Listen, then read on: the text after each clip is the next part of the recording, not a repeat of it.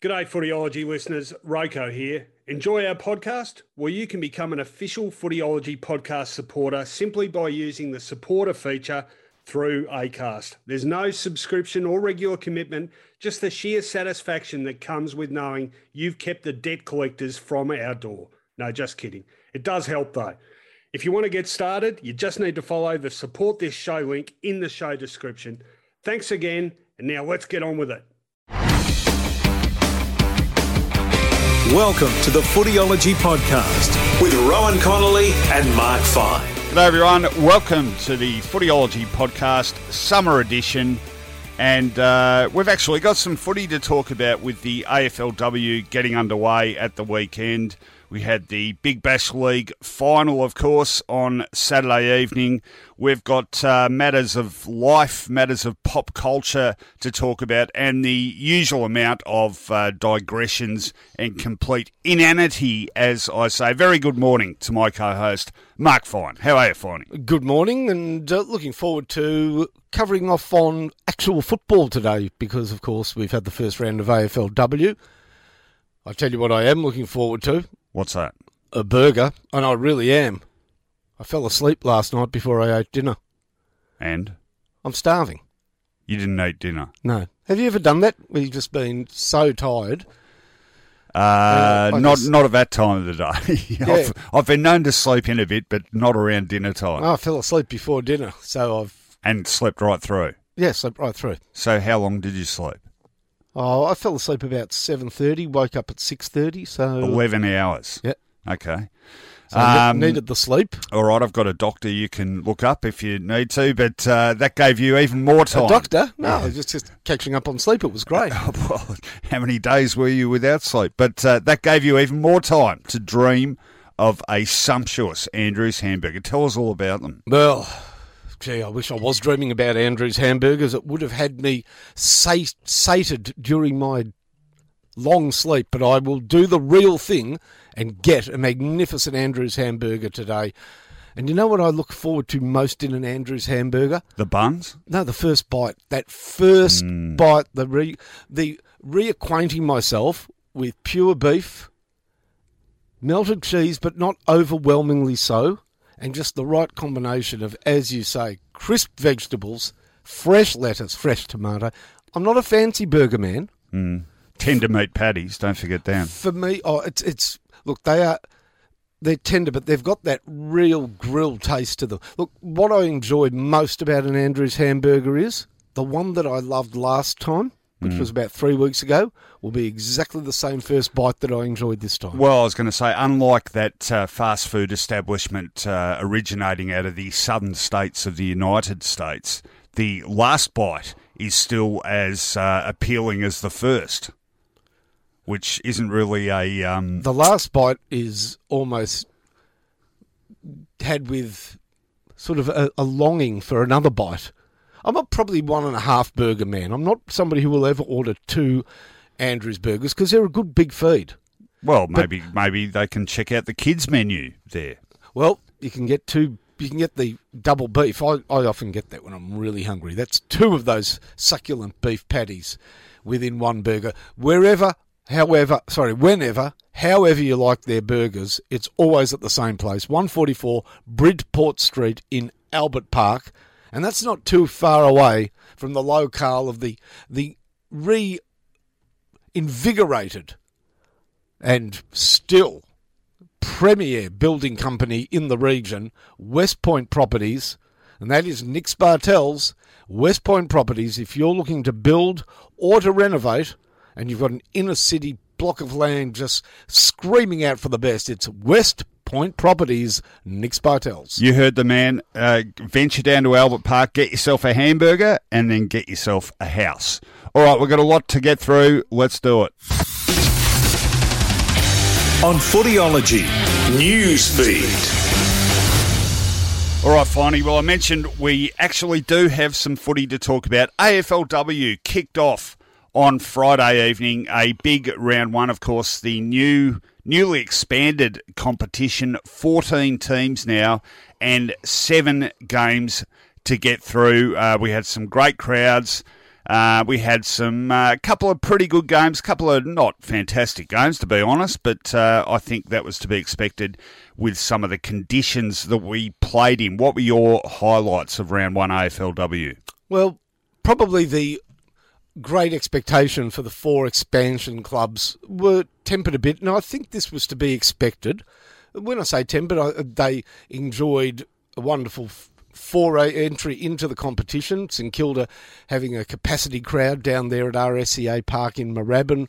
Was a great atmosphere there on Sunday afternoon, but all 4 of the expansion teams were defeated.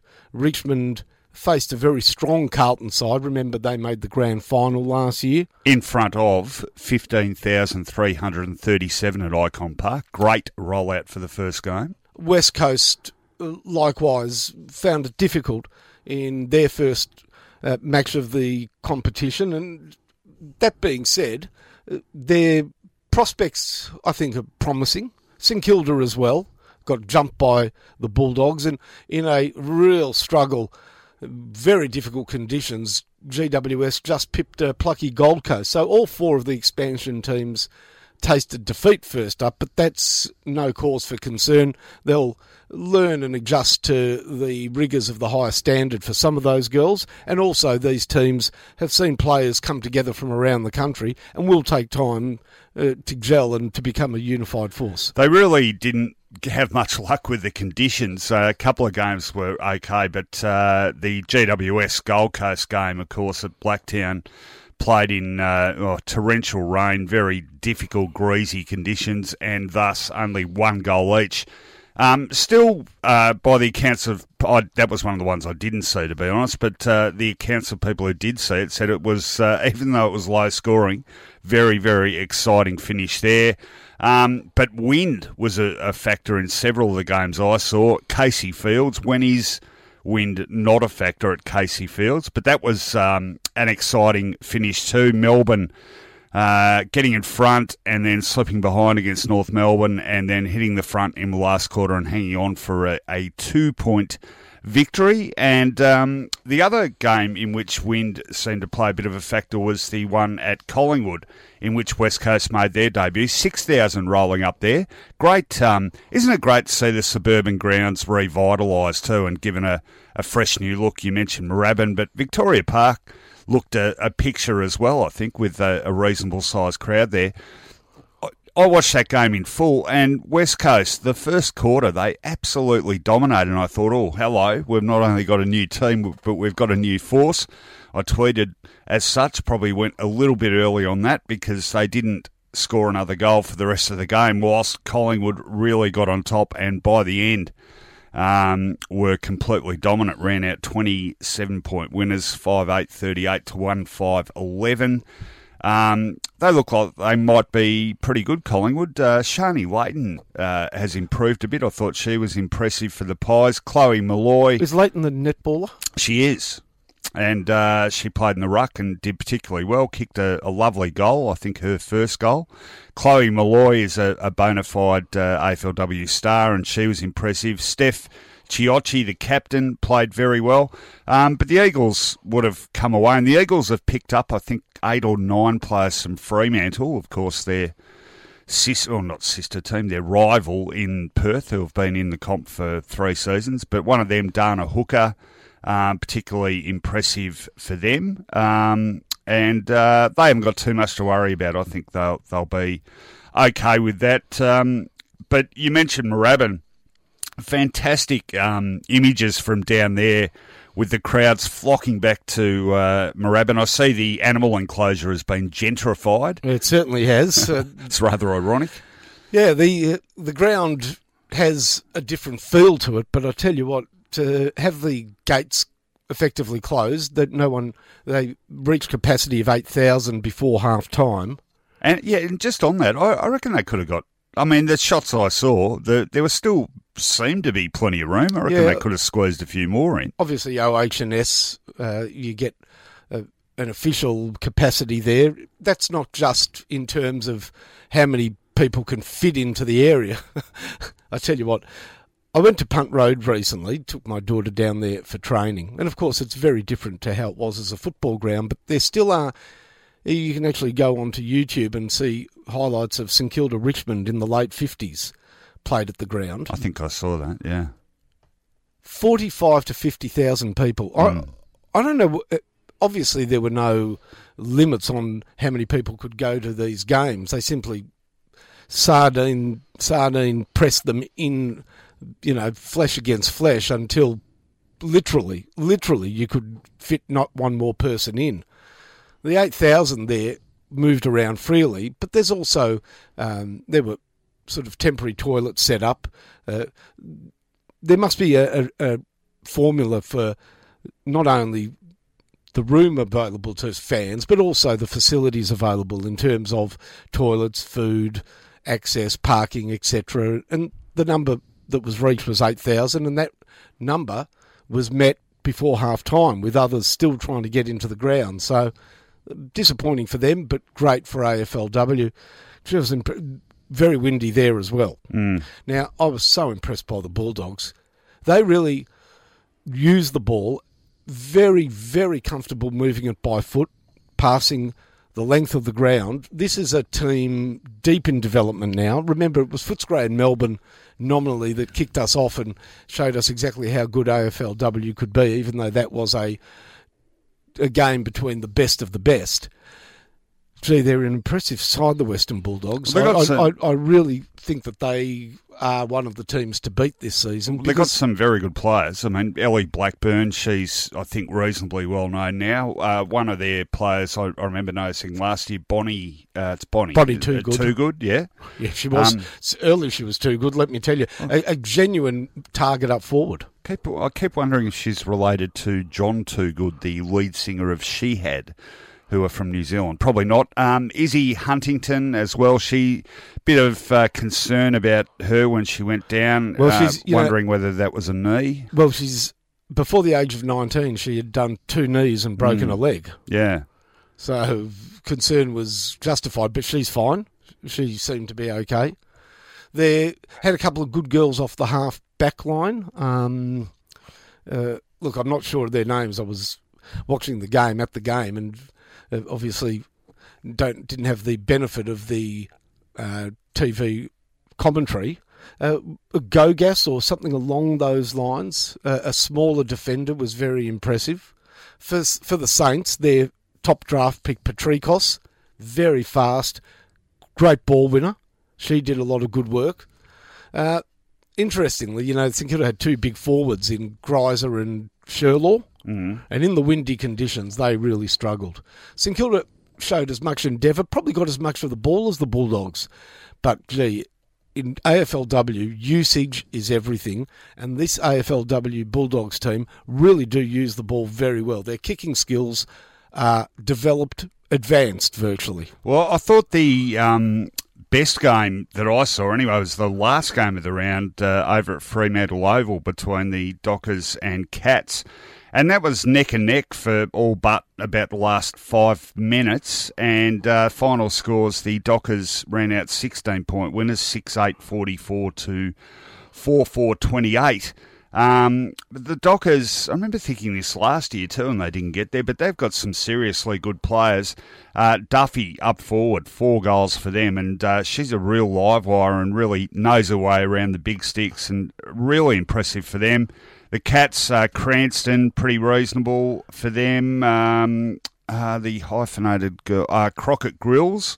Have you wondered whether Cranston is related to Bryan Cranston, star from of Breaking Bad? Well, possibly not, given that he's American, but no, while we're doing the word association thing. Webster I liked for the Cats, Cranston, if I didn't mention her already. But I thought that was actually a pretty high-quality game, and there are a lot of sort of breaking out the back and foot races towards goals. But entertaining game, enjoyed that one, and 5,500 turning up at Fremantle Oval. So, look, I mean, I know you want to touch on this later, this hardy annual about people who aren't sort of predisposed towards women's football jumping on and getting the boots in to some pretty easy targets. You've got some thoughts on that. But, I mean, I would say this, that it was round one. The conditions weren't ideal. And as we keep saying now every season, in season number 4, the skills are going to get better and better as, A, these existing players continue to train with and are coached with good facilities, and B, the next generations come through with the benefit of those facilities and, training on dung heaps and in, far-flung suburban grounds without change rooms or decent facilities are a thing of yesteryear, and you will see the standard rise accordingly. Well, just have a look at the players that were drafted into the competition this year out of the TAC Cup and other high-grade underage competitions in other states. They are ready-made footballers who kick both sides of the body, use the ball well, have speed, have height, have power. And just like the boys that come into the AFL from the TAC Cup, the best of the best young players are footballers. Yeah. They're not converted from other sports. They're not great athletes. They are footballers. And there's noticeably fewer of those cross-code types in the competition now. That's right. They I've noticed. ultimately are getting squeezed out by girls who played football as their premier sport from the age of 10, 11 onwards. All right, well, that is AFLW Round 1. We'll do a wrap-up of the AFLW every week, as we should. Time to move on now to our AFLM. Some people absolutely go spare if you say AFLM, but that's how you make the distinction. We've been reviewing 3 clubs every week. Might be how you make the distinction. Well, given that we've just talked about AFLW and we're previewing 3 more clubs, we have to ensure that people realise it's the men's competition we're talking about. So, we've got 6 to go and another lot of 3 today, and I've gone with the 3-tier system, 1 club from each, and that leads us to the following. We will start with a club close to my heart, I guess you could say, Finey, and a club that's been known to drive me mad over the years, and I speak of the Essendon Football Club. I'll throw it to you. How do you think the Bombers are going to go in 2020? I think they'll drop out of the 8. Now, that's a big statement to start off with. How will the Bombers go? There's been some concerns voiced about their build up to 2020 in terms of how many players have actually been fully fit on the track. I think that's a little bit of sort of December scuttlebutt. From what I gather, those operations and those cleanups that were organised for prior to Christmas have been done, and I think that the club is well placed to move on in 2020, round 1, with a relatively healthy list. Relatively healthy. I am curious as to the changeover. The final year of John Worsfold before Ben Rutten takes over, is that a year in stasis in the minds of some players? I tell you who's got a bit of a shake-up, though, in the naming of the leadership group, was Zach Merritt. I was particularly surprised to see Zach out of the leadership group. What did you make of that? Yeah, I've thought about this a bit. I don't know. Look, I think easy, to sort of take the club perspective, but I just reckon people might have made a bit much of it. Look, I'd say this. They probably didn't help themselves by, in the press release announcing it, basically ignoring who was out of the leadership group, which just leads to more speculation. Look, I don't think Zach, he's had his own issues with form at times, and I mean, having said that, he had a pretty good season last year, and won the best and fairest, in fact. But a couple of concussions at times, which have put him back occasionally. He's had, the odd game where he's struggled to really, assert himself when they've needed to. And I think players get a really different take on leadership sometimes than we do from outside, and perhaps even the coaches. I think there was definitely a feeling that, say, Michael Hurley should come back into that group as he was voted back in.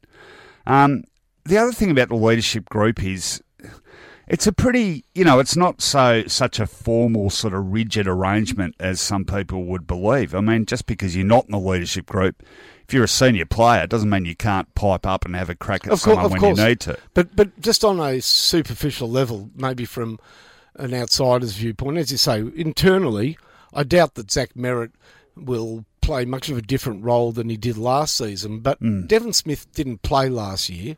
He's elevated into a group, one could say at the expense of Zach Merritt. Yeah. Well, he's definitely a more assertive personality than Zach is. There's absolutely no question about that. And I think Dylan Shield... So is that assertiveness something that obviously was noted, and in the 2 years that he's been at the club, he hasn't been in the leadership group? Does he need to be in the leadership group? Does Zach Merritt maybe need to be in the group to coax out of him whatever, given that he's a more quiet type? Is he better off in or out of the group? Look, only the club knows that. But as you say, the talk around the way it was announced raised a few eyebrows because of Zach. How do you look at the makeup of the side and factoring in the fact that Joe Danaher may not play a big role again? Yeah, there's no doubt that is a concern. I mean, some people would have you believe he won't even be playing until halfway through the season. That is a concern, particularly seeing now they've offloaded Mitch Brown, who I thought was pretty decent value up there last year. I think I did have a chat last week with Matt Guelphy, and he's an interesting young player. I think he sort of hopes to settle down into a midfield role. He's been used with some effect on the wing, but a bit of a spare parts player. But he, like everyone seems to, really lauded the coaching work thus far of Blake Carosella, who's come back to the club. He said big influence already, and the biggest influence is on their ball movement, which I think was a bit of an issue at times. They moved the ball too slowly. Essendon last year were a side that generated much of its scoring off the half-back line, and people will tell you that's not a very sustainable way of playing, and they really need to improve that sort of forward pressure and capacity to lock the ball inside 50. So that's something they've been working on. I think generally they've been working on a more, like I said, quicker movement, but a more positive, less hesitant sort of mindset. So I think that could pay off. Devon Smith, his return will make a huge difference. They really missed his tackling and in-close work last season. It's about balance, I think, with the Bombers. Look, overall, I don't think it'll take them that much to sort out the way they play. I'm a bit worried about the firepower up forward. And I'm a bit worried, to be honest, overall class, is there enough of it? I think they've got a lot of decent players. Have they got enough, excellent sort of star types? I wonder sometimes. But happy to be proven wrong. Do you think they'll make the 8? I think they're...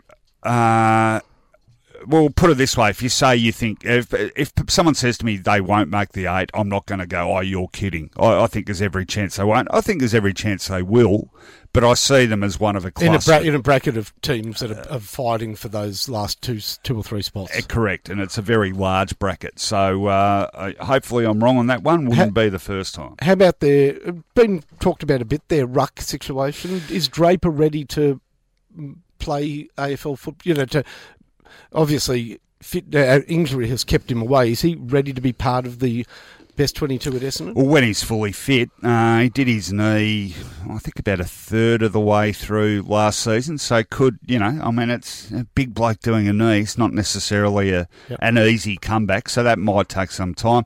On that score, though, I quite like Andrew Phillips as a ruckman, and I think that's a very good pickup. Yeah, no, I think it's a reasonable pickup too. And Tom Bell-Chambers, well, you've always got sort of fingers crossed with the old Belcho, but hopefully he's got a bit left in the tank. The other one on the recruiting front too, Tom Cutler from Brisbane, and decent reports about him. Expected to be a regular in the best 22. Yeah, possibly on a wing. Yeah, so and Jacob Townsend, a rangy wingman. Yep, and Jacob Townsend, the other one, and some Tigers have sort of scoffed about that, but I think he could play a part too as part of a tougher, sort of stronger bodied midfield. And let's not forget, there was injury problems that far exceeded just Devon Smith and Joe Danaher. Orazio Fantasia was a great player in 2018, and his return to fitness will be very important because he's more than just a forward to me. When he goes further up the field,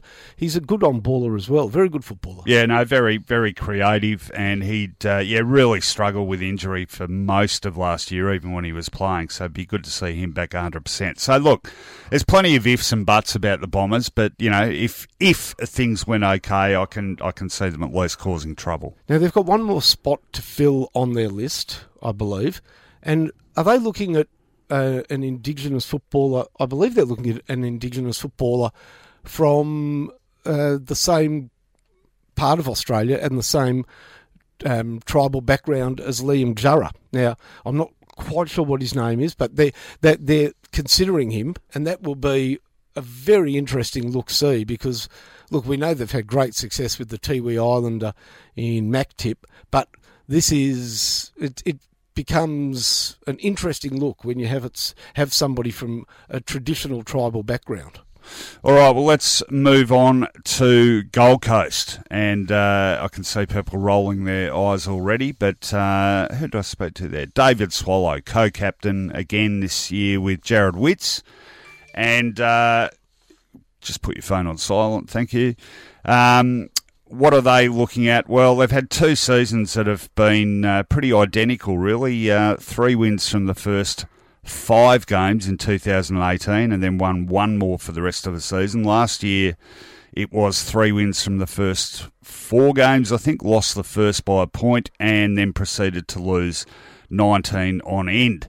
The big plus about the Suns this year, Finey, is their list retention. And for the first season in a number of years, they haven't bled a whole stack of senior talent, and in fact they've managed to re-sign some senior players and hang on to some very promising up-and-comers. They also, of course, had numbers 1 and 2 in the draft, with which they picked up Matt Rowell and Noah Anderson. Who am I talking about in terms of the re-signings? Ben King, Jack Lukosius, Isaac Rankin, Ben Ainsworth, Jack Bowes, all been re-signed. So just talking to David Swallow, I mean, there really is, for the first time in a while, a feeling that, okay, we have a core group of players here we're confident are at least going to hang around and build something. How do you see them going? Yaz. Remember the one-hit wonders, Yaz? Yeah, what was that song again? The Only Way Is Up. Okay. And for them... Is that what you were just looking up on your phone? No, I actually can tell you the name of that Indigenous player that Essendon are very close to signing is Nigel Lockyer. And he's from a traditional background, 22 years of age, but he's a key position player. 190 centimetres. Very interesting prospect. All right, back on the Suns. So the Gold Coast Suns... Look, not only is the only way up mathematically, obviously 18th tells you that there ain't no lower you can go, but the feeling definitely is different than in previous seasons for all those reasons you mentioned. The re-signing of the quality players, the longer-term commitment by their first 2 draft picks, probably encouraged by the AFL in various sort of backroom discussions to make sure that these kids don't come in and out of the club in a way that's not only not productive on the field, but very destructive off field. So at last, I think we've got a situation where Stuart Dew, the coach, has some room to move, some sort of building space and breathing space. So ultimately, what's important really for the club is not where they finish in 2020, in terms of the ladder, but where they finish in terms of a unified team and a commitment going forwards. And I think they're well placed to do it. Almost, you know what I almost hope that they don't do is have a good start again. Because those last 2 seasons, as disappointing as they were, they came on the back of positive starts. And there might be a sense of, here we go again, or we're setting ourselves up for a fall. So it'd be nice to see the Gold Coast build up to... towards the end of the season with some form to take into the next year, rather than the last 2 years where they felt so flat at the end of round 22, having I think between the two seasons, won one of their last 22 games. Something like that, yeah. It's very hard to rebuild and to keep momentum going. So maybe the sort of reverse of what's happened in the last two seasons, where a slower start is met by a better finish, would be best for them. I think in terms of how they play, they've certainly tried to ply a high stoppage game.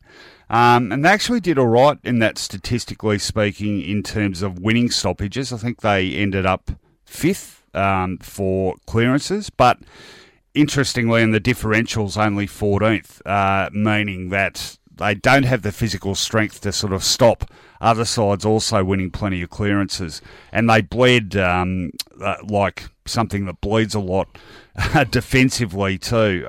They conceded... Now, they concede on average 12 more inside 50s per game than their opposition, which is a truckload. And, of course, you're going to get scored again against most more times than not if that's the case. So physical development will help that. AFL recruits? Well, a couple that stand out, Brandon Ellis and Hugh Greenwood from Adelaide. I think Greenwood really adds to their front half. Yep. Where they've got a couple of talls down there in Peter Wright, Ben King, and even Sam Day. This is more a mid-sized, what we would associate maybe with a Gunston type size forward, a marking forward, but not somebody that is necessarily just a marking player, so also having impact on the ground as well. I think that's perfect for their forward line because it means that you've got a natural foil for either Wright or Ben King. Well, he's also played plenty of good footy for Adelaide in the midfield group as well, and just to what I was addressing before, stronger midfield body will certainly help. Ellis, of course, is an interesting one. Now, he basically probably ended up playing his best footy for Richmond coming off half-back, as so many of their good players have. But I could see him also being used a lot more in midfield too, and again, experienced, stronger body. Do you see him bringing more than just himself to the club? I mean, he's been part of Richmond's powerful last 3 years, 2 premierships. Oh, in a cultural sense, absolutely. Yeah. And that's what they need, isn't it? So yeah. A window into a successful club, and Ellis affords them that. Just on that too, and we'll talk about them next week, but I caught up with Kane Lambert from Richmond during the week, and we were talking about that cultural stuff. And even in a short chat, you can really see how big an impact it's had on the way they all approach their footy. So, no, I think that's a very good point. Don't forget Anthony Miles already there, who had that culture instilled in him as well, and was a very sort of solid citizen to begin with anyway. So, yeah, look, we're not obviously not going to be predicting too much in an on-field sense, but I think, we talked about culture. I think they've stemmed the bleeding, and I think they're probably in a more positive place now than you would have said last year. Where do you see them finishing? One word. 17th or 18th. I'm prepared to say 18th, but I think it'll be a more positive 18th if that's possible. And they are well led by Jared Witts, aren't they? And David Swallow. They're two very fine gentlemen. All right, final club in our wrap-up, and it's your club, the Saints. Last year finished 14th, 9 wins, 13 losses. New coach, of course, Brett Ratton took over for the last, 5-6 games, and they split them 50-50. Of course, the big story with the Saints finally is a truckload of senior experienced recruits giving the Saints a whole new look. It is a very different look, isn't it? They can expect, St Kilda supporters can well expect 6 new players for round 1, made up of 5 recruits. Do not be surprised to see all of Howard, Hill, Ryder, Zach Jones and Butler make their debuts. Mm-hmm. Yeah, I would have thought so. By the way, Paddy Ryder's looking good. He's certainly lost a few kilos, which I think he needed to do. And also Max King. Yep.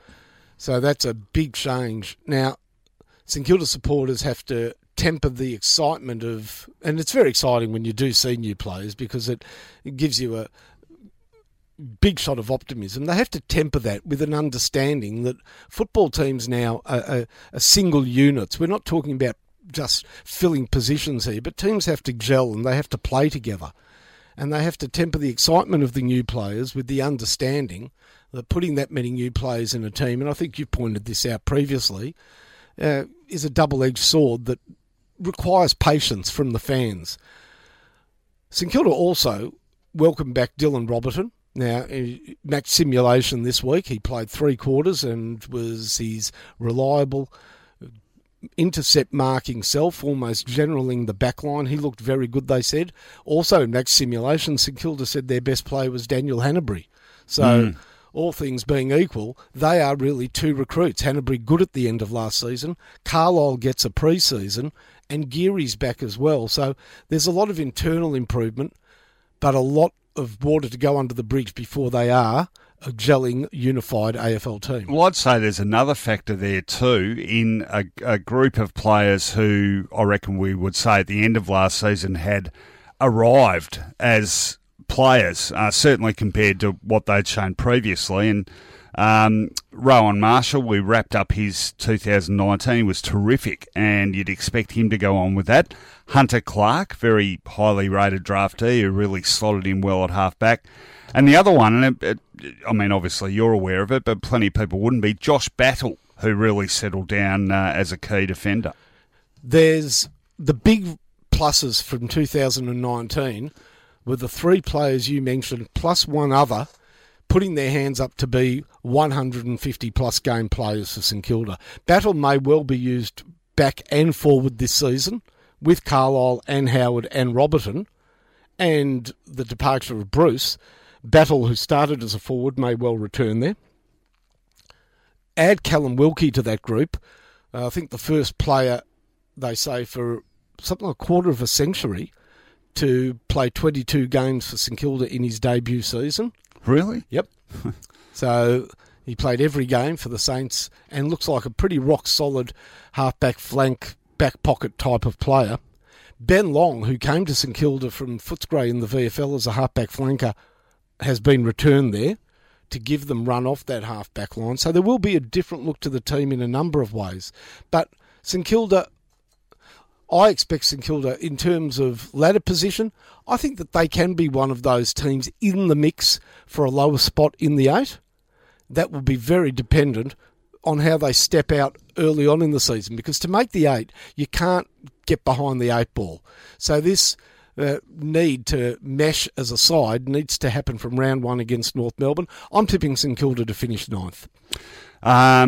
Yeah, ditto for me, not about 9th, but I've got them as one of that group pushing for one of the last couple of spots in the 8. And you'll look, if things went right, maybe higher than that. But yeah, look, double-edged sword. You've got to give those guys time to gel as a unit.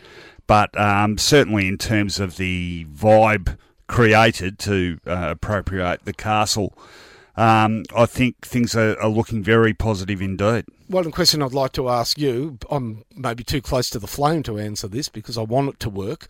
How many games do you see Marshall and Ryder playing together in the ones? Do you think that can work, or it's one or the other? No, absolutely.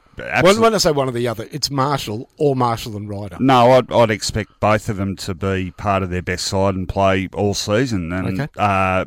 Because I think they're both pretty versatile. I think, in fact, I think Marshall is the number one ruckman, but Ryder, and I'm not a big rap as a rule for ruckman as de facto forwards, but I think Ryder is one of those who has shown plenty of times that he can do that. In fact, he's played full seasons in the past at both centre-half back and centre-half forward, so he can do it, and he's proven he can kick goals. So I think that one works very comfortably indeed. And as a former Don, my feeling is that he's a very good kick at goal. Is that correct? Yeah, he's a lovely kick of the footy. Particularly, well, he'll feel very one out of St Kilda, let me tell you. Particularly round the body. Beautiful snap at goal. He's got a nice relaxed kicking style. All right, that is 3 more clubs reviewed. We've got 3 to go. Who are they? Well, you just work it out and we'll get on to them next week. Now, we've got to wrap this segment up, but quickly, would be remiss of us not to talk cricket. So let's touch on the BBL final, and I'll be touching on this a bit later on as well, so we won't give away too much. But credit where it's due. The Sydney Sixers won the final, a rain-abbreviated game, unfortunately. Credit where it's due. I turned on the TV and they were playing. Yeah. Everything was called off during the day, and I'm talking about everything. No, they did pretty well. 12-over game in the finish, and always going to be tough for the Melbourne Stars once the Sixers rattled on 5 for 116. Josh Felipe, 52 from just 29 balls, 4 fours, 3 sixes. Quick cameo from Steve Smith and Jordan Silk at the end. So that was a very imposing tally. Ruff, who's been terrific for the Stars, Horace Ruff, unfortunately chose a bad time to have an ordinary evening, none for 36 off his 3. In reply, the Stars really went south from the very first over when Marcus Stoinis came out, hit a 4 and a 6, and then was dismissed on the 4th ball of the innings. Glenn Maxwell, LBW for 5. Was that out? Yep. Definitely out, yep. And Peter Hanscom, a comical run out for 6, and the Stars were done and dusted. We're never going to pick it back from there. But look, to be honest, I know they've sort of been the pace setter, but I think the Sixers had the best team, didn't they? Gee, you got a T20 attack featuring Nathan Lyon, Josh Hazelwood and Steve O'Keefe. I reckon that's pretty handy, and a very handy batting lineup as well. So, look, disappointing finish for the Stars. Boy, have they... I said I will touch on this, but they their finals record now, we've had 9 seasons. In 8 of them, they have made finals, and they have now lost 3, grand finals, if you like, and 5 semi-finals. They just cannot take a trick when it comes to the pointy in the Stars. What do you make of it? They would feel that they lost this season at the back end of the season, and then certainly in the first final. That's where their damage was done. This was a sort of a free shot at the stumps, because I'm sure during the day they didn't expect to play. And to that end, I felt that the Sixers were the worthy winners.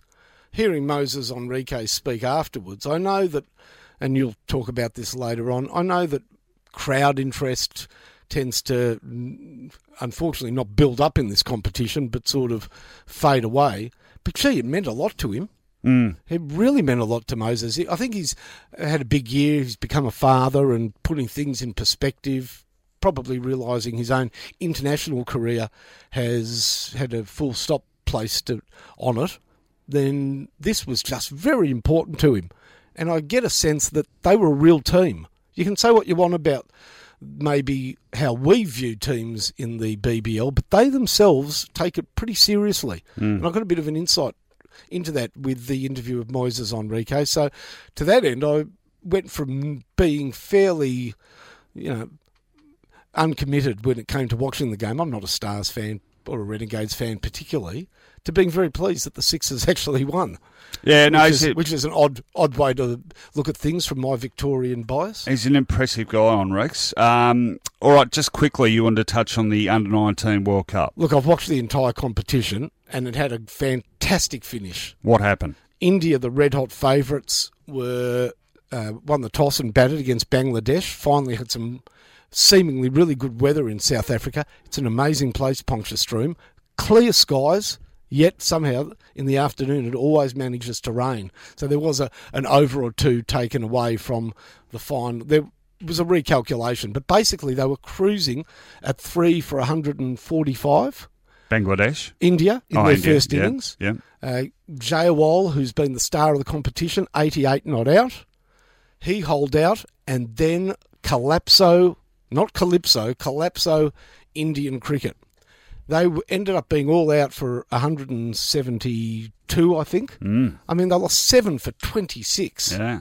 It was extraordinary. It's a Stars-like collapse. Including, now, you know the third umpire that's used for run-outs and stumpings? Yes. There was a decision that went for 5 minutes, but it wasn't a run-out or a stumping per se. Well, it was sort of a run-out. What was it?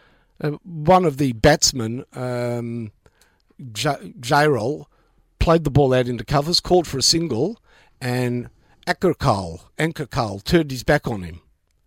He'd walked out of his crease, so then the guy that's run out is the person who gets back to the crease last. Oh, it was to see which batsman was closer. It was a dead heat. They raced each other. When they realised they were both out of their crease, they became very selfish, and they both dived for the crease. It was very funny to watch, but it took 5 minutes to sort out. In the end, Bangladesh had to get, after a revised chase, 170 to win, and they did it. And Bangladesh... How many wickets down? 3 or 4. In other words, they did it well. And how many overs did they have to... They I think, had 47, but they did it in 42.1. Oh, wow. Okay. So this is the first ever competition won by Bangladesh. Yeah, no, in a cricket, in a sort of big picture context, it's it's a very significant moment. And you know what's probably most significant? That their attack was led by speed and medium pace. They've got a great young bowler called Sharaful. So it's not as expected finger spin or leg spin that won them the competition, but medium pace, swing and genuine pace. I think they're going to be fairly competitive in years to come. Well, there you go. It's good for the game, no doubt about that. I think cricket was the real winner, Finey. There's enough news, chock full of news this week. Enough sporting news. I think it's time we just mused on life. Let's do that. Life hacks. Building a better world. Okay, life hacks time, Finey. Kick us off. I'm going to start off with Bangladesh, because their win in the Under-19 World Cup made me think about an extraordinary country. And I ask you these two questions. Do you know what the size of Bangladesh is in relation to Victoria? No. 2/3. Approximately, Bangladesh in total square kilometres is roughly 2/3 the size of Victoria. Population? 164.7 million. What? 164.7 million No, I heard people. you. It was sort of like... I know, I'm saying, and I repeated it because it is... That is incredible. So next time you're worried about being caught up in traffic here and saying that we're getting crowded in, think about Bangladesh, the country, and the dynamic of living in Bangladesh. Boy, is that a world apart from how we live. Do you know your earliest impressions of something tend to stick? And any time anyone says Bangladesh, I think of the concert for Bangladesh after, what was it, shocking floods? Floods. Or, They are 1971 I'm talking about here. You know, they got independence from India in our lifetimes. Yeah. They're on a peninsula and subject to terrible flooding, terrible earthquakes. Really one of the, I guess, not your number one destination on the tourist map. An amazing country, and they love their cricket, and they've got plenty to celebrate today in Bangladesh. Yeah, no, well done. And, beautiful part of the world from what I hear. All right, I'm going first. Crowded part of the world from what I doesn't matter, it's not beautiful. No, of course not. But from what I calculate, fairly crowded. All right, I dialed back the clock on Saturday evening, and it was one of those fortunate occasions. I was bunkered down, not expecting to be doing much other than the usual, watching sport on TV and fighting with people on Twitter. When I got a call from an old schoolmate of mine, John Eggleton, who I hadn't heard from for some time, and I thought, good of him to give me a ring. I rang him back, and he said... I must ask, Eggleton's nickname at school? 3 guesses. Eggy? Just Egg. Great. But a great old mate of mine, I've known him for longer than 40 years, and he rang and said, I've got a spare ticket for... a gig at the Forum featuring Painters and Dockers and the Sunny Boys. Would you like to go? And I said, would I what? So I slapped on some slightly more respectable attire and hot-footed it to the Forum, which is a great venue for bands too. Really good acoustics, as you'd expect. And gee, it was a great night, Finey. It was Painters and Dockers. I know Paul Stewart. I used to work with him on The Sun. Recently been awarded an Order of Australia for his welfare work in Timor. And Painters and Dockers, always great fun. Rifled through most of their big hits, Nude School, You're Going Home in the back of a divvy van, and The Boy Who Lost His Jocks on Flinders Street Station. They got a great brass section. They were fantastic. And there was Sunny Boys, the original lineup, the Oxley brothers, Richard Bergman on lead guitar, Bill Bilson on drums, and they were fantastic. Now, people familiar with this, Jeremy Oxley was in a terrible spot just a few short years ago, really, really not well mentally or physically, and he is definitely back on the horse, turned in a great frontman performance, and they were fantastic, and they played all the songs you'd expect the Sunny Boys to play, Happy Man, Alone With You, and my favourite, Finey, Show Me Some Discipline. Geez, I love that song, a real tough song from 1983. It was a great gig. It was, as you'd expect, sort of a meeting of sort of broken down rock fans of the early to mid 80s, where, you know, most of us were in our sort of 40s, 50s region. And I just kept bumping into people I either knew or people, and I'm happy to say this, were familiar with Footyology, Finey. And lovely. Seriously, a heap of people came up and said, I love Footyology, love Finey, put up with you. No, they were better than that. And it was fantastic. And actually, not just us, people, strangers sort of talking to each other everywhere and comparing notes on old gigs they'd been to. I love those reunions. They're fun. So it was a fantastic night, really good show, and I've been playing a lot of Sunny Boys stuff in the 48 or so hours since. Thank you, Egg, for putting a smile on Rowan's dial. Yeah, it doesn't happen often. All right, you're up. Number 2, the police.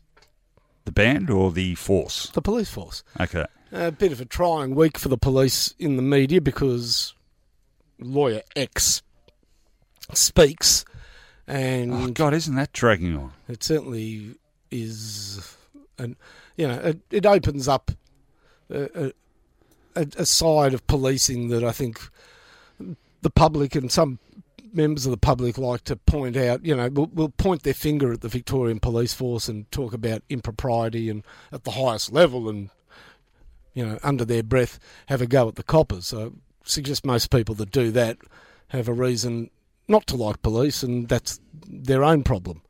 Now, I had an interaction with the police during the week, and they were fantastic. Didn't impound your car again, did they? No, but they could have, sort of. I had registration problems because I had only paid for 1/3 rather than the whole period.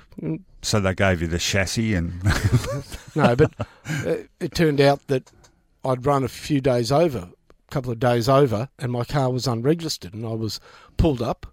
Now, the fine is a hefty fine, and they were very understanding because I said, look, this is very unlike my wife who pays the bills, and I contacted her immediately.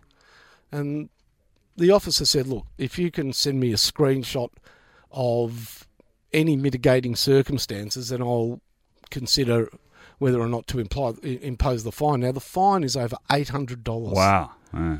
And as it happens, the information on the screen, we paid it immediately, paid the balance immediately, but the information said that they had sent out a notice to our address, and that the notification had been returned because that address didn't exist. And whilst I wait and look at the mail nervously, I think that explains why it wasn't paid, because no notification was received. But the fact is, he was extremely understanding, as was his partner, a female police officer, and they were working with me to try and avoid this $800 fine. I thought that you can't ask any more from a young police officer than that level of understanding, and also to appreciate that there are sometimes reasons why you've transgressed, and I think the whole thing was handled really well. Thumbs up. Well done. And I can't believe exactly the same thing happened to me. I've had this happen to me, and I just can't remember why it lapsed, but I was completely oblivious to it. And same thing, got pulled over and said, and they let me. I got away with it. Thankfully, they let me sort of show. Oh, that's right. I'd paid it, but it hadn't shown up in the system yet. And they were able to, as long as I showed them a receipt through the bank. Yep. Unfortunately, however, Finey, this happened to be my son David's first day of high school. And so his introduction to his high school in front of all his new colleagues was his old man getting pulled over by the cops. It's a great look, isn't it? And he hasn't really ever forgiven me for that. But no, well done. You love seeing good community policing and a bit of empathy and compassion. So well done, Victoria Police. My second one is just a couple of quick observations on shopping or customer service. I had need to go to both the bank and the post office during the week, so I gritted my teeth and headed off about 200 metres in the car to Chadstone Shopping Centre. Somehow found a park, which was perhaps a good sign of things to come. Now, just a quick observation on banks. I try to do, and they want you to do all your banking online or on the phone and not actually show up. Couldn't be avoided this time, so I'm with the ANZ. And I must say, this really threw me, and I've noticed it a couple of times now. In the old days, going into a bank, it was like the epitome of an easy-to-understand and ordered system, wasn't it? There's you'd fill out your forms, there's an obvious queue, you get in the queue, a teller becomes available, bang, you go to the teller. Oh, no, not like that anymore, Finey. I walk in and there's this queue, this sort of group of about 8-9 people just milling aimlessly around out the front. And I'm thinking, well, who's next? How do you know who's next? Well, they have a, I don't know what I'm just trying to think of what you'd call it, but someone who comes out and greets you and asks what you're doing, and then they sort of funnel you through appropriate stages. They have... And I know what that position is, a facilitator. Okay, well, interesting. Anyway, guy, very helpful. I told him what I need to do, and he said, oh, yes, take a seat, we'll have someone with you. And other people who just had simple banking transactions were directed towards, yes, 2 machines inside the bank where you could do it without having to deal with a teller. And I'm sure they've investigated this and it works, and it's probably more... saving of time, but it confused me, Finey. I'm easily confused. It's confusing. The banks now are, as you said, it used to be an orderly process. If you wanted to rob a bank today, you'd have nowhere to point the gun. Maybe that's the aim of the game. But would you have somewhere to point the gub if you were Woody Allen? Maybe you'd have no one to correct your letter until the facilitator pointed you in the direction of the letter of the sort of hold-up letter corrector. But there's a couch here, a seat there, a person standing behind something here. I'm not quite sure. It's sort of like being in a forest full of toadstools and mushrooms and bushes and trying to work out which mushroom or toadstool I belong at. I'll tell you this much. I've got no doubt that you will be able, in 5 years' time, you'll be at the beach and there'll be somebody sitting on a towel, somebody having a swim, and somebody eating an ice cream, and that'll be the Commonwealth Bank. That's what it's got to. It'll be a lot more scenic. Now, the second half of this, my second life hack is the post office. Now, I don't know about other people's experience, but I reckon every time I've been to the post office, enormous queue. You stand in a queue a long time because every person in front of you seems to have 500 bits of mail or an incredibly complex transaction.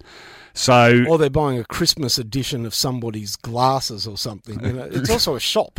So I walked in sort of expecting to be annoyed and sort of counselling myself appropriately. And what do you know? There was literally no queue. And I went and sort of stood vaguely near the desk, and someone gestured to me, here, sir, here, sir. And I thought, what is happening here? Anyway, I went up to the counter. I thought, oh, here we go. Here's the next bit. I needed some ID certified, and I needed to send something registered post. I thought, there'll be a problem with the document I've produced. No problem. Stamped it, signed it, dated it, all done. Registered post, no problem, sir. Use this envelope, put the address here, blah, blah, blah, quoted me the price. I was in and out within 2 minutes, Finey, absolutely overjoyed with my more recent transaction with Australia Post. So congratulations to you, people at Australia Post. It was a far less painful experience than I'd expected. But your post office is much more now, isn't it? I mean, it's a shop. You buy things there. Yeah. But they do a whole lot more than just the mail. Some of them do dry cleaning, don't they? I think? Well, that's the thing. I mean, you go in there. The last time I was at the post office was to get my son his tax file number, have him registered. You know what I'm going to do? I'm actually going to do this. I'm going to go down to the local post office and take 2 pieces of bread, some ham, cheese and tomato, and say, is this the post office? He'll say, yes. And I'll say, you do toasted jaffles now, don't you? And just hand them hand them my toasty. And they'll take it, and I'll say, would you like fries with that? only if they are the agent to do so. Or Australia Post. All right, your final one. Okay. Obviously, there's a whole lot of people out there that are either incredibly paranoid, they're germaphobes, they're fretting about their own lives. Now, the coronavirus is a genuine danger. It is an epidemic, a pandemic, whatever demic we're up to. But its sort of epicenter is Wuhan in China.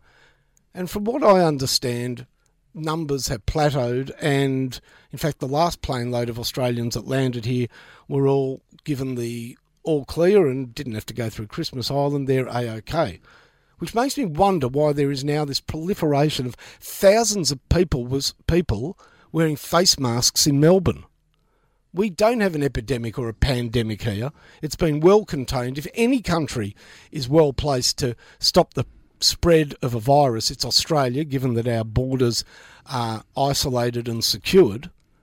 And this neurotic rush to buy face masks, and on a current affair tonight, the rush for hand sanitizers, you know, the gel you put on your hands to keep germs clean. Shelves being cleared of hand sanitizers, face masks, and whatever else somebody relates to saving them from the coronavirus. But really, people, you know, Chicken Little, sky falling in, heard the story? Read it if you haven't. I think you might see a bit more of that as our air quality declines. I mean, that we had that sort of pea super the other day. This was absolutely coronavirus related.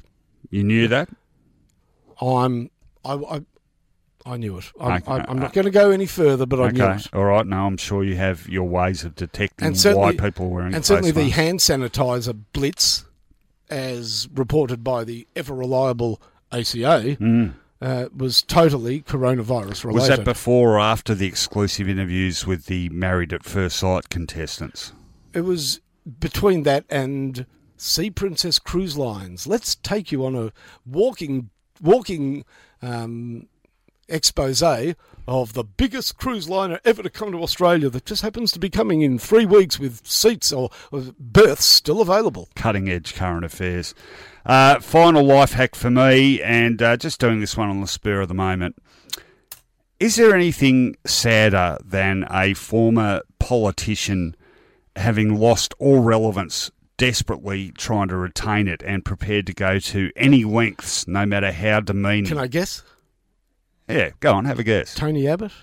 No. The depths of depravity this man has plumbed makes Tony Abbott look absolutely dignified. Who is it? Mark Latham. Oh, yeah, he really... He will drop pants for dancing with has-beens. I'm sorry. This is just... I'm seriously actually feeling sorry for him. This is a man who was leader of the Labor Party within... I don't know, 100,000 votes or something of becoming Prime Minister in 2004, and spat the dummy when he didn't win and bailed out of politics not 6 months later, and has basically completely traded in all his so-called principles and gone in to bat, not just to the opposition politically, but the sort of far-right extremist political bent in this country. Will jump on any sort of controversial bandwagon as long as it's sort of anti-PC, anti-immigration, anti-progressive. So, and he's on Twitter, and okay, I'm on Twitter too, so I can't really point the finger there. But I was just thinking in his latest sort of sad little trolling effort, and he's reduced to trolling people like me, Finey. I thought, well, John Howard, I may not have agreed with his politics, but you'd never see him doing something like that. He's got a bit more self-respect. So here was Mark Latham. He tweeted what was the thing he tweeted about? It was a pathetic sort of, ridiculous generalisation about, that's right, yeah, it rained a lot in Sydney, therefore how can they be talking about climate change? It was one of those stupid ones. And this is a guy that might have been Prime Minister. So a media colleague of mine, Benny Jones, had a crack at Latham on that. I responded with something about it's not even quality trolling. And Latham's on, oh, look, there's someone with a few followers. Let's see if I can get some attention. So he's gone through my timeline, found a tweet of mine about AFLW, the West Coast Collingwood game, and he's gone on the women's football's crap, they don't even score. This is a guy from Sydney who wouldn't know one end of a footy from another to start with. And I just looked at his tweet about the women's football and I thought, this is just sad, mate. Like, everyone knows you've lost the plot. Everyone knows you know nothing about footy. Don't really know a lot about politics these days either. You're just desperate for attention and you don't mind how you get it. So, unlike me, I couldn't even be bothered coming back at him. I just thought, no, that's exactly what he wants to, get some of his desperate numbnut followers to attack me. So I just ignored it. And I'd like to say I did that a bit more, but in this case, it was pretty genuine because it's just it's sad to see someone who was sort of that high in the nation's consciousness become such a complete and utter parody of himself. And Mark, go and get some help and just retire gracefully and that's not happened or going to happen, right? Well, regain some self-respect because you're a pretty sad specimen at the moment. Just on political retirements, is it Richard Di Natale?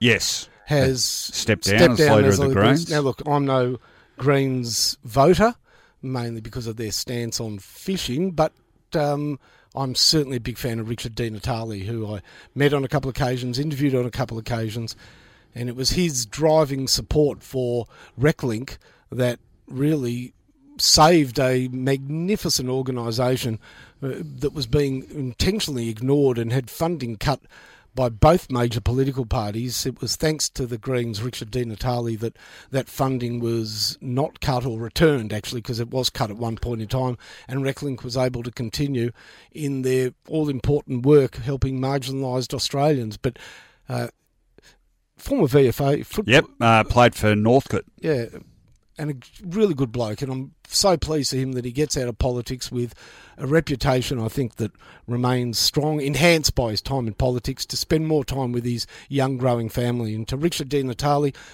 politicians get a black eye, but he is one person that believes, and certainly not a fan of your party necessarily, that you were very good for Australia. Yep, no, here. And just one other observation very quickly, his replacement, Adam Bant, already after not 5 minutes in the job being beset upon by the News Corp goon squad trying to fix him up in various columns and news stories. What a pathetic organisation News Corp is. All right, there's enough life hacks for this week. I think it's time we step back in time, Finey, and had a listen and a look and a natter about some of the best music, movies and TV of years gone by.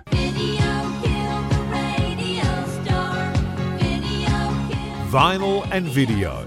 Pressing rewind on our favourite music, movies and TV. Okay, where are we going with vinyl and video this week? Well, Finey, I do like my 80s, in some things, and I thought we hadn't chose this year. We've chosen the year either side of it, but we hadn't talked about 1986. So I thought we'd go there. In a life sense, we both turned 21. Which had probably meant a lot less when it finally came around than it had 10, 20 years previously. We were in our primes. It was the end of St Kilda's run of 3 consecutive wooden spoons. Yes. So fondly remembered. Heady days for Saints supporters. All right, let's start with music. What was happening in music in 1986? Well, some great albums, really good. I will always remember the early to mid-'80s as a great period in Australian music particularly, and we're talking about the Sunny Boys, but big year for albums, Australian albums. Well, here's 3 or 4. Actually, one of them is my number one pick, and some people might know where I'm going with this, but some big Australian albums of 1986. Highlights of a Dangerous Life by the Johnnies. Of course, Injun Joe and Showdown and that sort of cowpunk sound. I love the Johnnies. The Howling, The Angels, arguably the Angels' most sophisticated album. They used keyboards and some brass on that. Can't Take Any More, I think was a single off that. A massive album, finally, and this was a bit of a game changer, and I almost chose this album, Human Frailty by Hunters and Collectors. Say Goodbye, of course, the big hit off that. Great album, I think easily their best album.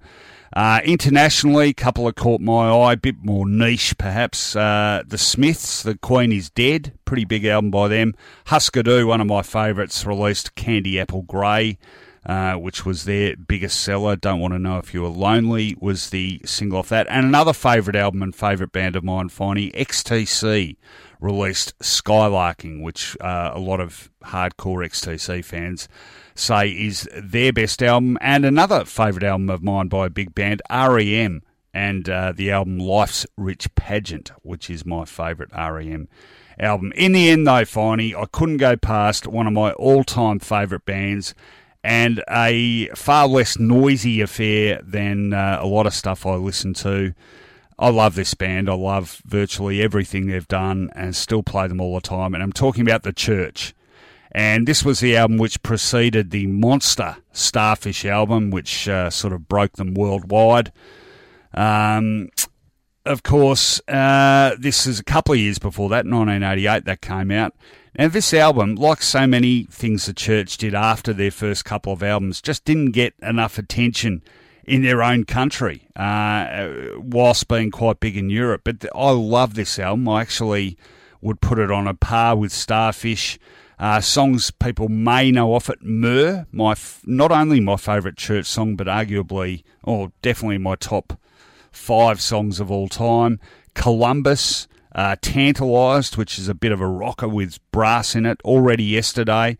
This is a fantastic album, very lush production. Great playing, beautiful lyrics. Absolutely love this album. And if your knowledge of The Church is restricted to Under the Milky Way, Starfish, Almost With You, whatever, give this album Heyday a listen. It is a ripper, and that is my album of 1986. You're up. My album of 1986 is by one of my all-time favourite bands. I guess on the surface, some people might have thought they were a bit of a novelty act, but they were anything but, from the west coast of the United States, playing, what would you call it, rockabilly punk, goth punk.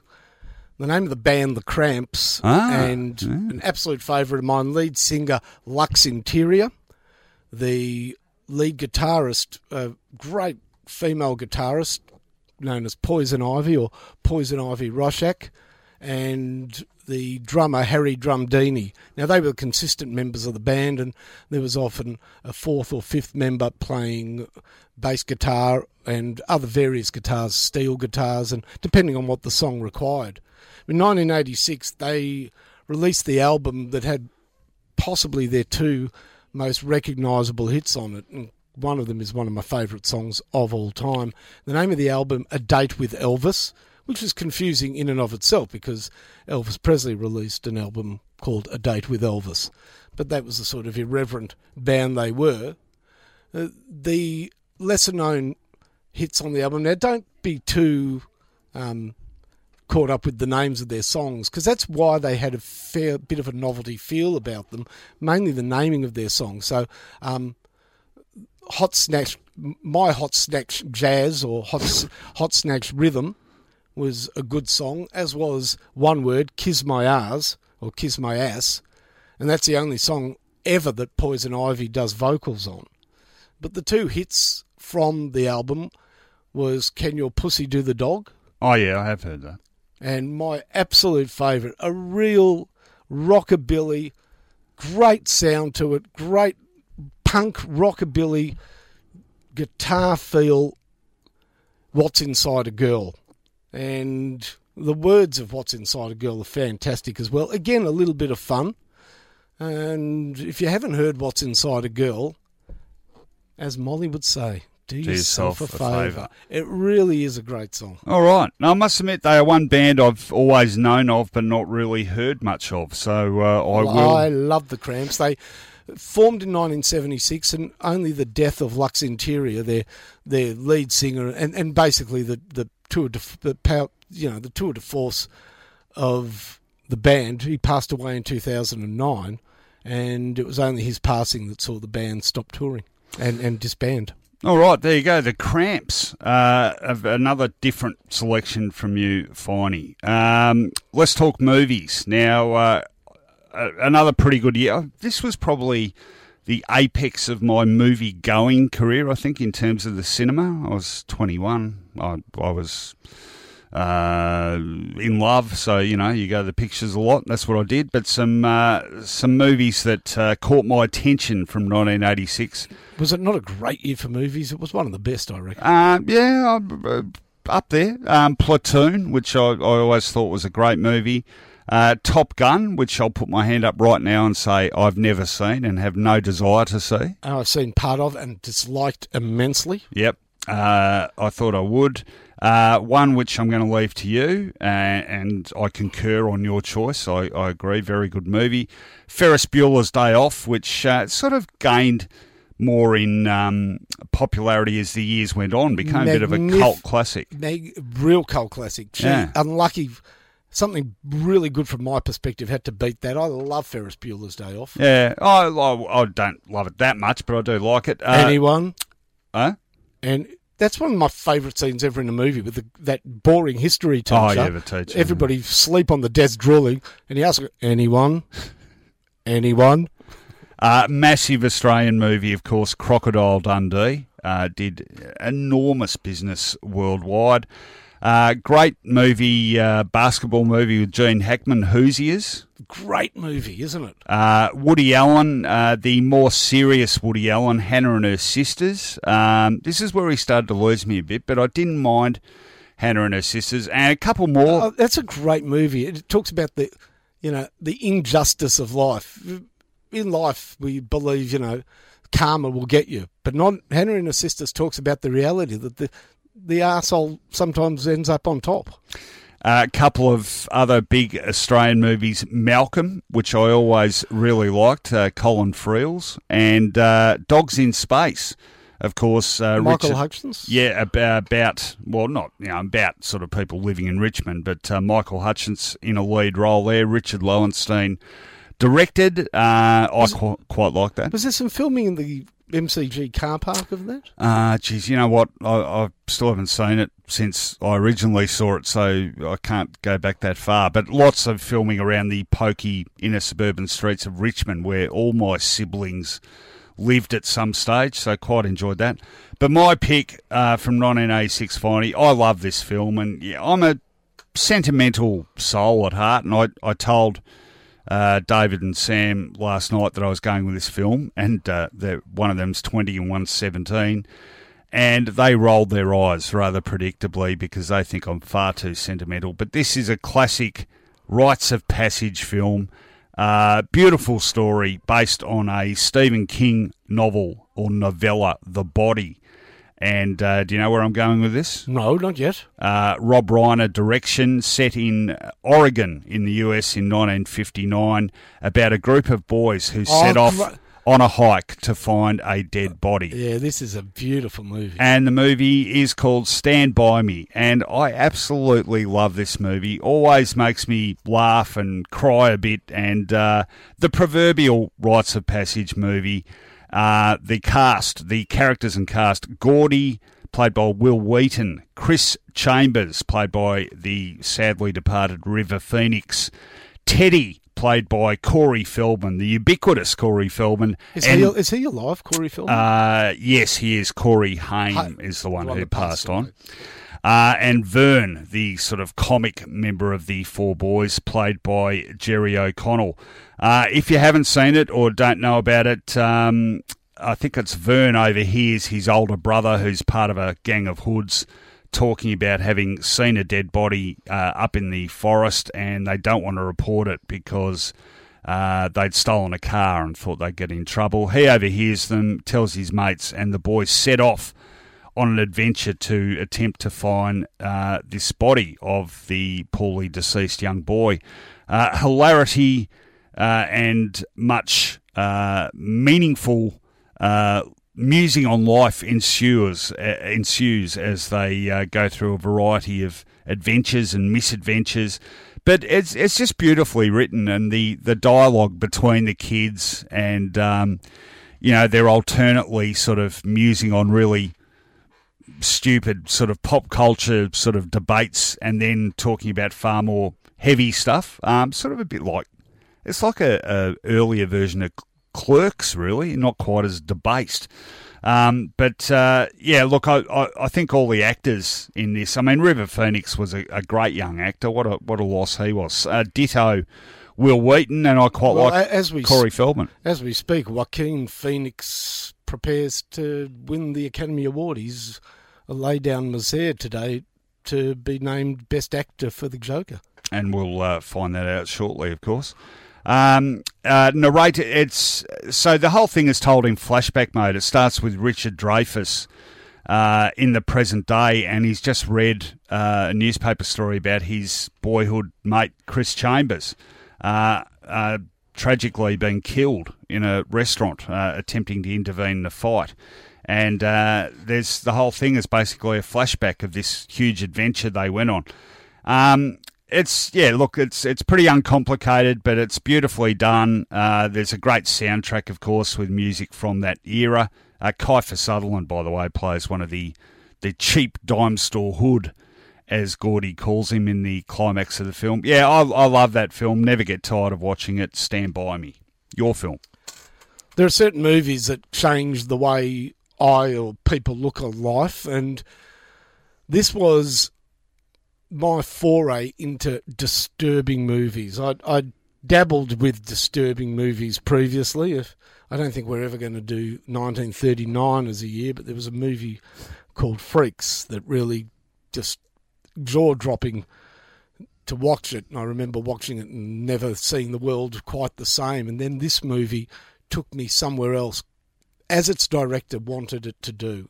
Directed by the controversial but brilliant David Lynch, who gave us Eraserhead and would give us Mulholland Drive.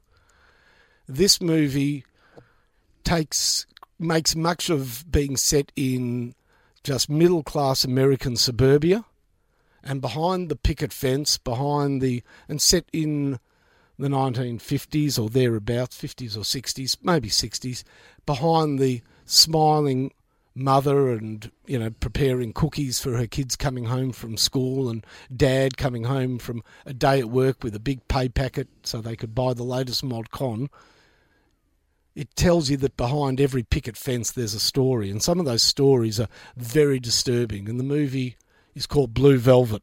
Another cult classic, really. A real cult classic, and disturbing it was, because the son of one of these picket fence ideal suburban houses, played by little-known Kyle MacLachlan, comes upon a woman in distress, older than him. He's sort of your graduating high school hero with the beautiful blonde girlfriend at the soda shop, drinking malted milks. Everything's going to be perfect.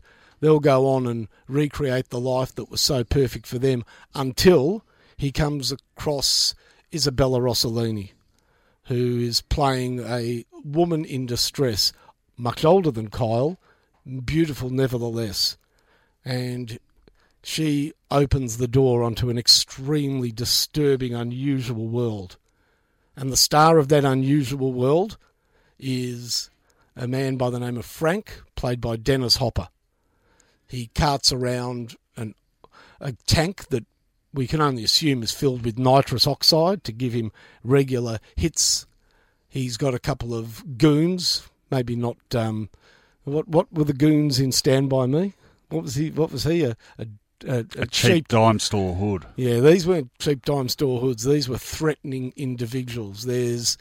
Now, I can't remember. Dean Stockwell, I think his name is, plays a small role in it, but there is sexuality overlaid. There's danger.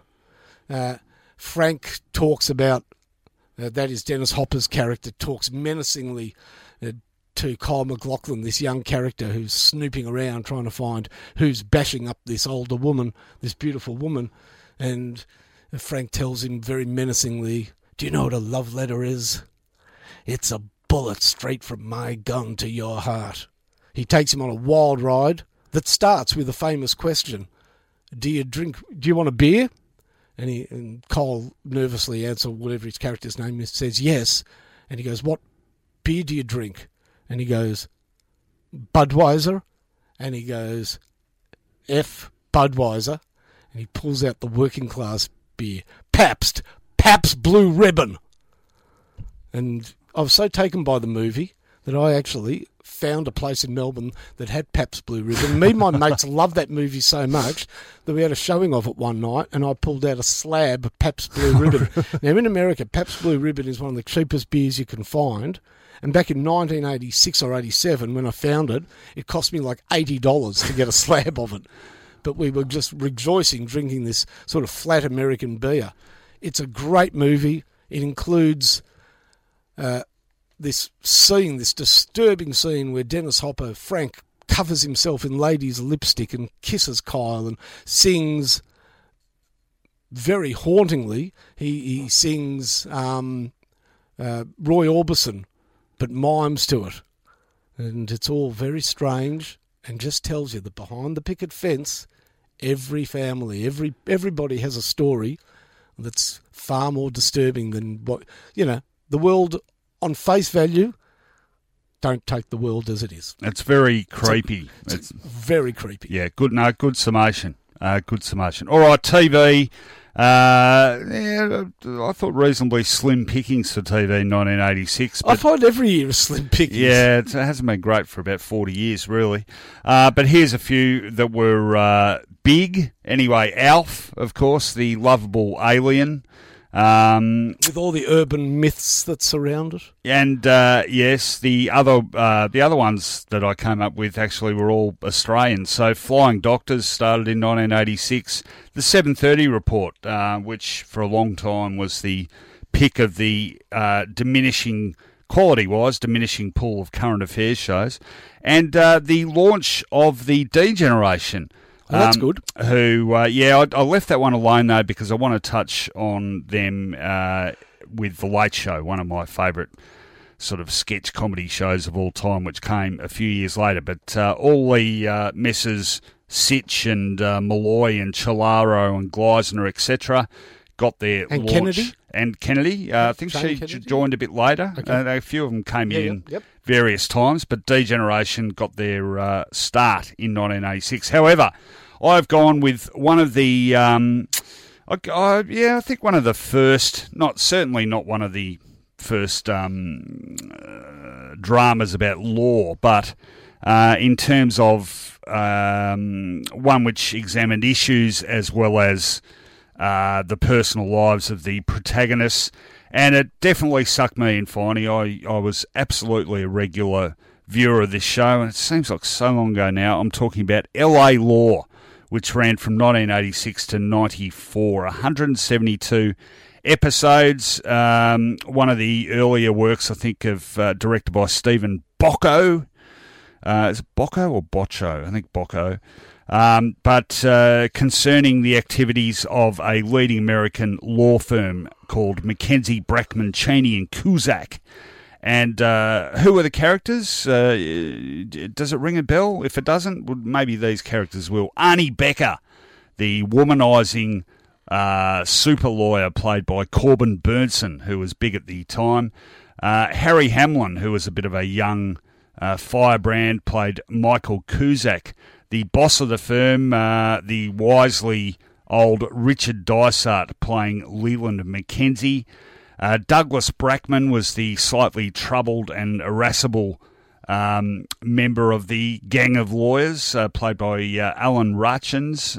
Stuart Markowitz, played by Michael Tucker. Anne Kelsey, played by Jill Eikenberry. And Roxanne, the lovable Heart of Gold PA, played by Susan Ruttman. And, of course, I've missed a man whose role gave rise to one of my favourite Martin Malloy sketches about the Jimmy Smits Electricity Corporation, where you can light your room with the steamy incandescence of Jimmy Smits, who plays the hot Latino lawyer Victor Cifuentes. Do you ever watch LA Law, Finey? I can proudly say... You didn't? I did not see a single episode, and that cast list is the greatest mound of never were's, were going to be's, stalled careers and who's that's. That is a mountain of crap. Okay, well, I enjoyed it, and it dealt with issues that were seen as a bit sort of cutting edge, homosexuality and what else to talk about, abortion, gender issues, blah, blah, blah.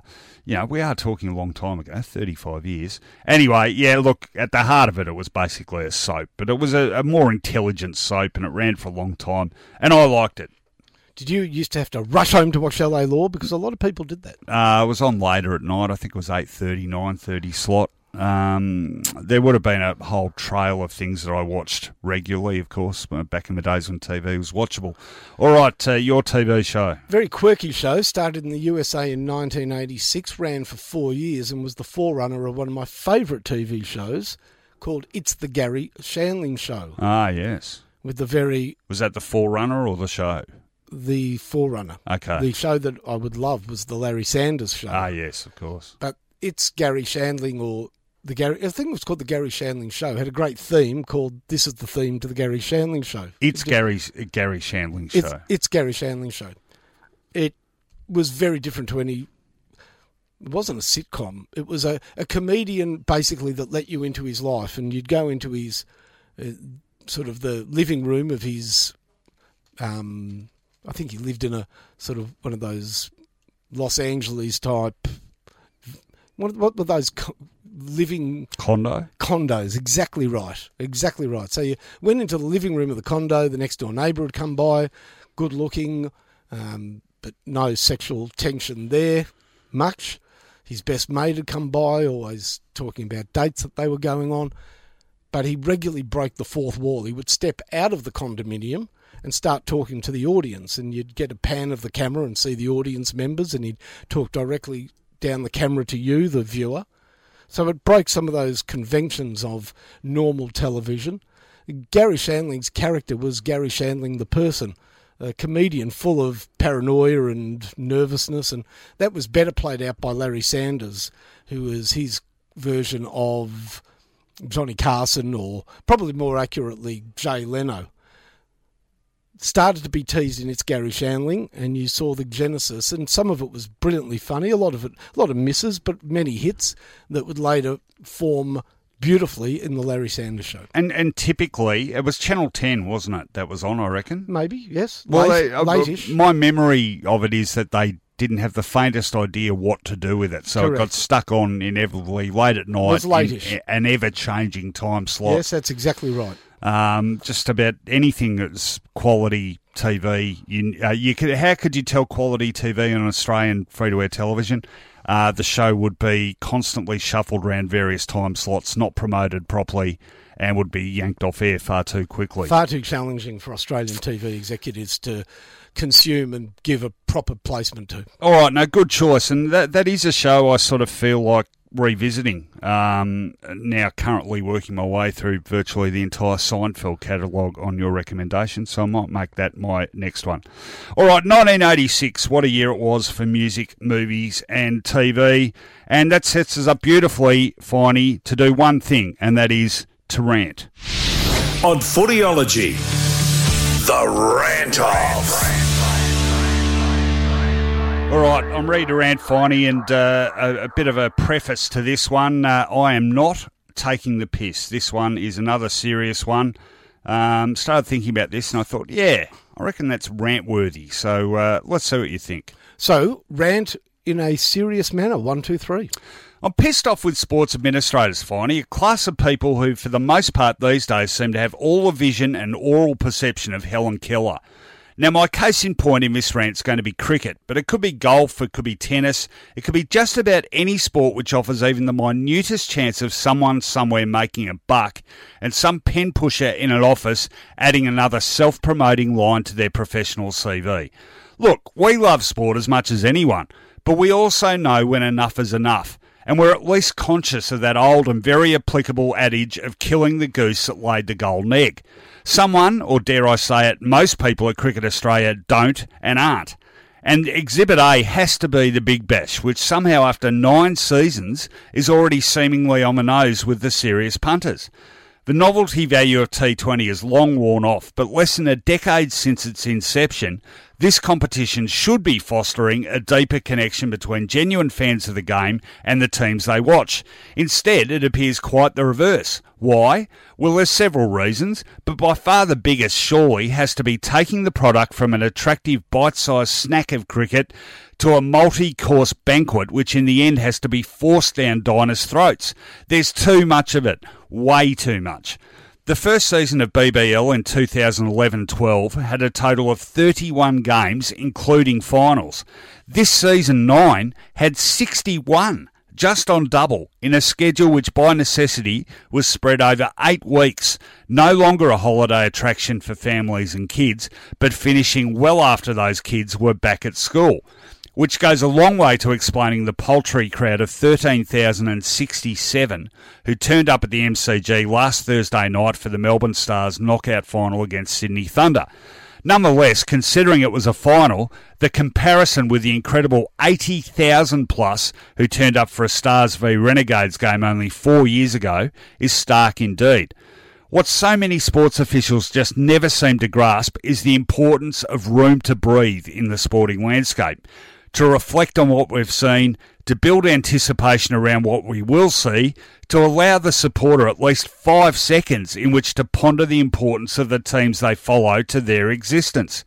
Yes, that means sometimes less is more, but when sport is considered and marketed merely as an alternative form of entertainment, not something which runs far deeper through our veins than the latest Hollywood blockbuster, those connections can never be as strong nor as sustainable through the inevitable peaks and troughs of not just a club, but an entire sport's existence.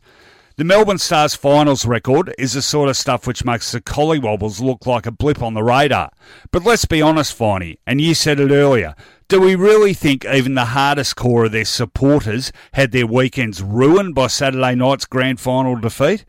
We also know that cricket's head honchos won't be too fussed by the attendance figures for this season if the glut of T20 games has achieved even respectable TV audiences and brought in more advertising and sponsorship dollars.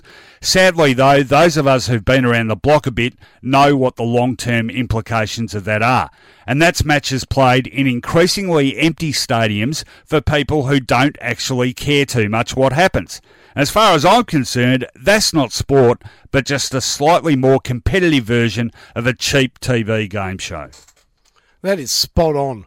I think in years to come, the BBL experience of great success and public interest at the outset being met by administrators greedily trying to cash in by increasing the number of games so the product gets more of a revenue from TV, and they got a big TV deal, and it was fought over by a couple of networks, which is what you want, will stand as a sort of a warning to greedy administrators, maybe not now, but somewhere in the future, of killing the goose that laid the golden egg. I do believe that. I do take you to task on one small element of your rant, and that was throwing golf into the mix, because we've just seen the completion of the successful Vic Open, the only major event, and it is a major event because it's an LPGA event that integrates male and female golf in the one tournament, and apparently the rest of the world, Europe, America, are we're all down here looking at how the model works, and somehow it's successful, and it's actually very good to watch. Okay, all right. No, I'm happy to take that on board. All right, I'm counting you in. 3, 2, 1, rant. AFLW haters, piss off. Don't turn on. Don't complain. And most of all, don't fill the airwaves on talkback radio with your bias, with your hates, and do not fill chat rooms with the sidebar issue of prejudices against women and the type of females that play AFLW. A fair critique of the game is fair. Nobody says that somebody shouldn't be allowed to comment on a game that they have watched and talk about it in a critical manner. But for that to stretch to the type of females that play the game, the type of people that watch it, the type of person that the game appeals to, simply reaches into the prejudices of those people providing the labels. Look, didn't I previously say that I proudly have never watched an episode of LA Law? Well, I can tell you, I didn't spend each week between episodes calling talkback radio, telling people, the world, how much of a disgusting show it was and how they were foolhardy to watch it. I simply didn't turn on and watch it. And that is the advice, best advice given to those people who do not enjoy women's Australian rules football. Don't watch it. Find something else to watch. If you're in front of the TV, there are sporting alternatives. If you're out and about, there are many radio alternatives. Simply don't be part of the sport. But to make it your life's mission to bring AFLW down by constantly appealing or talking on radio or heading to chat rooms shows a far greater and deeper prejudice that I'm sure stretches well beyond the football field and the women that play on it. Here. Couldn't agree more, and I've got 2 words to say in explanation as to why that happens. Male insecurity. You know what? It's exactly what it is, Finey. It's these blokes who weren't good enough to play at a decent level themselves, and they see these women getting exposure and getting a bit of backslapping going on, and it bruises their tiny, fragile male ego. Here's what I try and tell people. I was at the Olympic Games in 2000, and Mark is clearly in my top 3 sporting moments live of all time, being there when Kathy Freeman won the 400-metre gold. I was lifted out of my seat, standing and cheering without consciously knowing that I'd ever stood up. Did I turn around afterwards and say, that's pathetic, that's 4 seconds slower than the men? We know that women don't have the physical power of the males. So they play a slightly different sport in AFLW. All right, that's me defending the sport. But if you don't like it, don't watch it. And you know what shocks me most? That male insecurity stems from some sort of, I don't know, it's a deep-seated resentment of women's rights and what they have achieved in the last 2 decades. Well, I think you call it sexism. In stepping towards equality. What completely has me thrown is how many women jump on the anti-AFLW bandwagon. And there are many, almost apologising for their husbands, for their partners, and stepping in line with them. Yeah, it is shit. Oh, it's hopeless. As though they are called by duty to support their better halves' view on life. To be honest, you know what? If you think you've got a better half, you probably will step in line anyhow. I'm shocked how many women also really aim vitriol at AFLW. As I said, you don't have to like it, just leave it alone.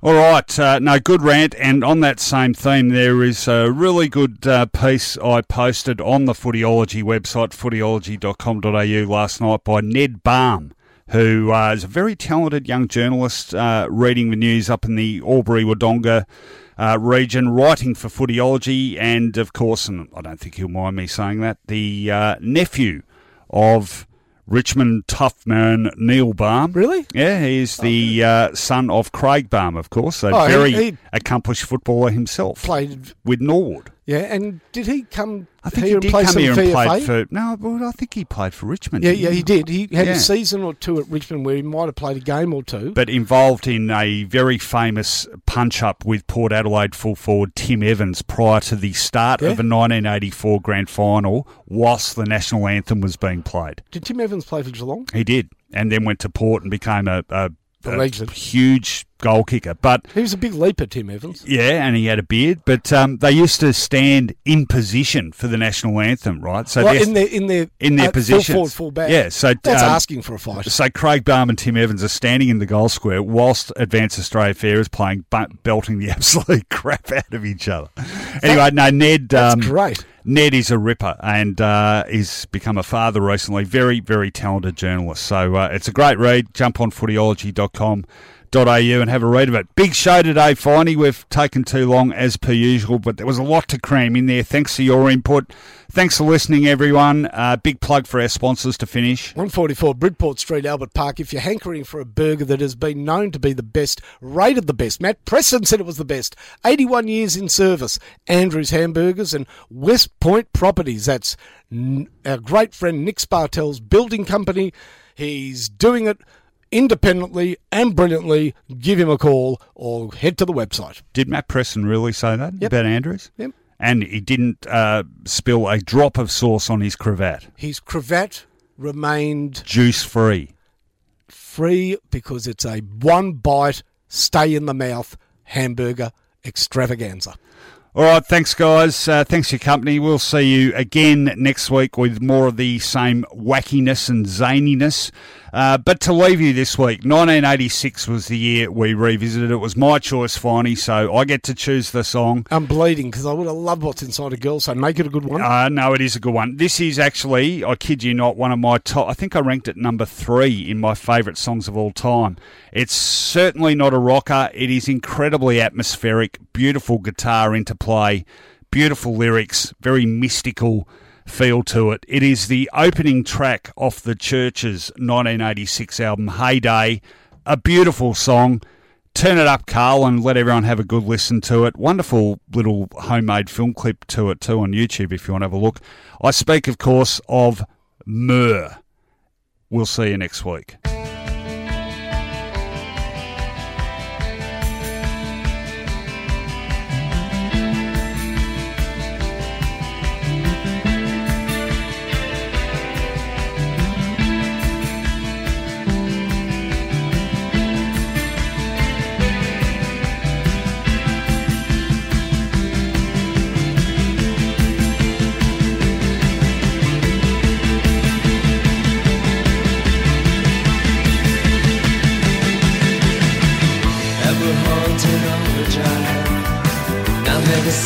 Jericho City, camel dust heralds our arrival.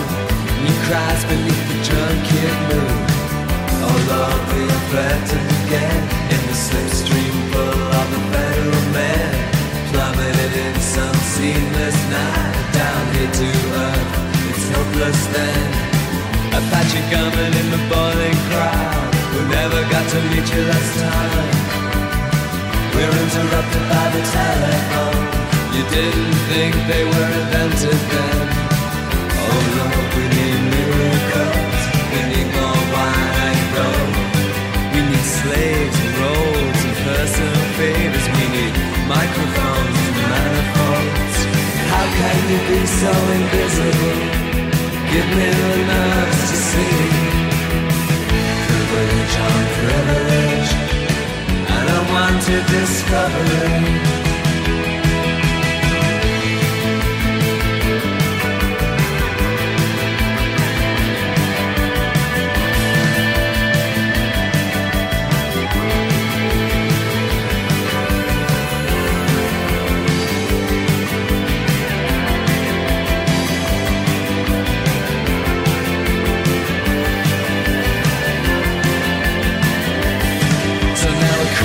Down this shuddering highway with the dead sun shining on my back, and we talk about the way people treat us back then, the hollow laughter, the pain in their eyes. Oh my Lord, I trust your intentions, but money strangles our love. junk in my jewels. You would have thought I had enough. How can you be so invisible? Give me the nerves to see. Privilege on privilege, an unwanted discovery.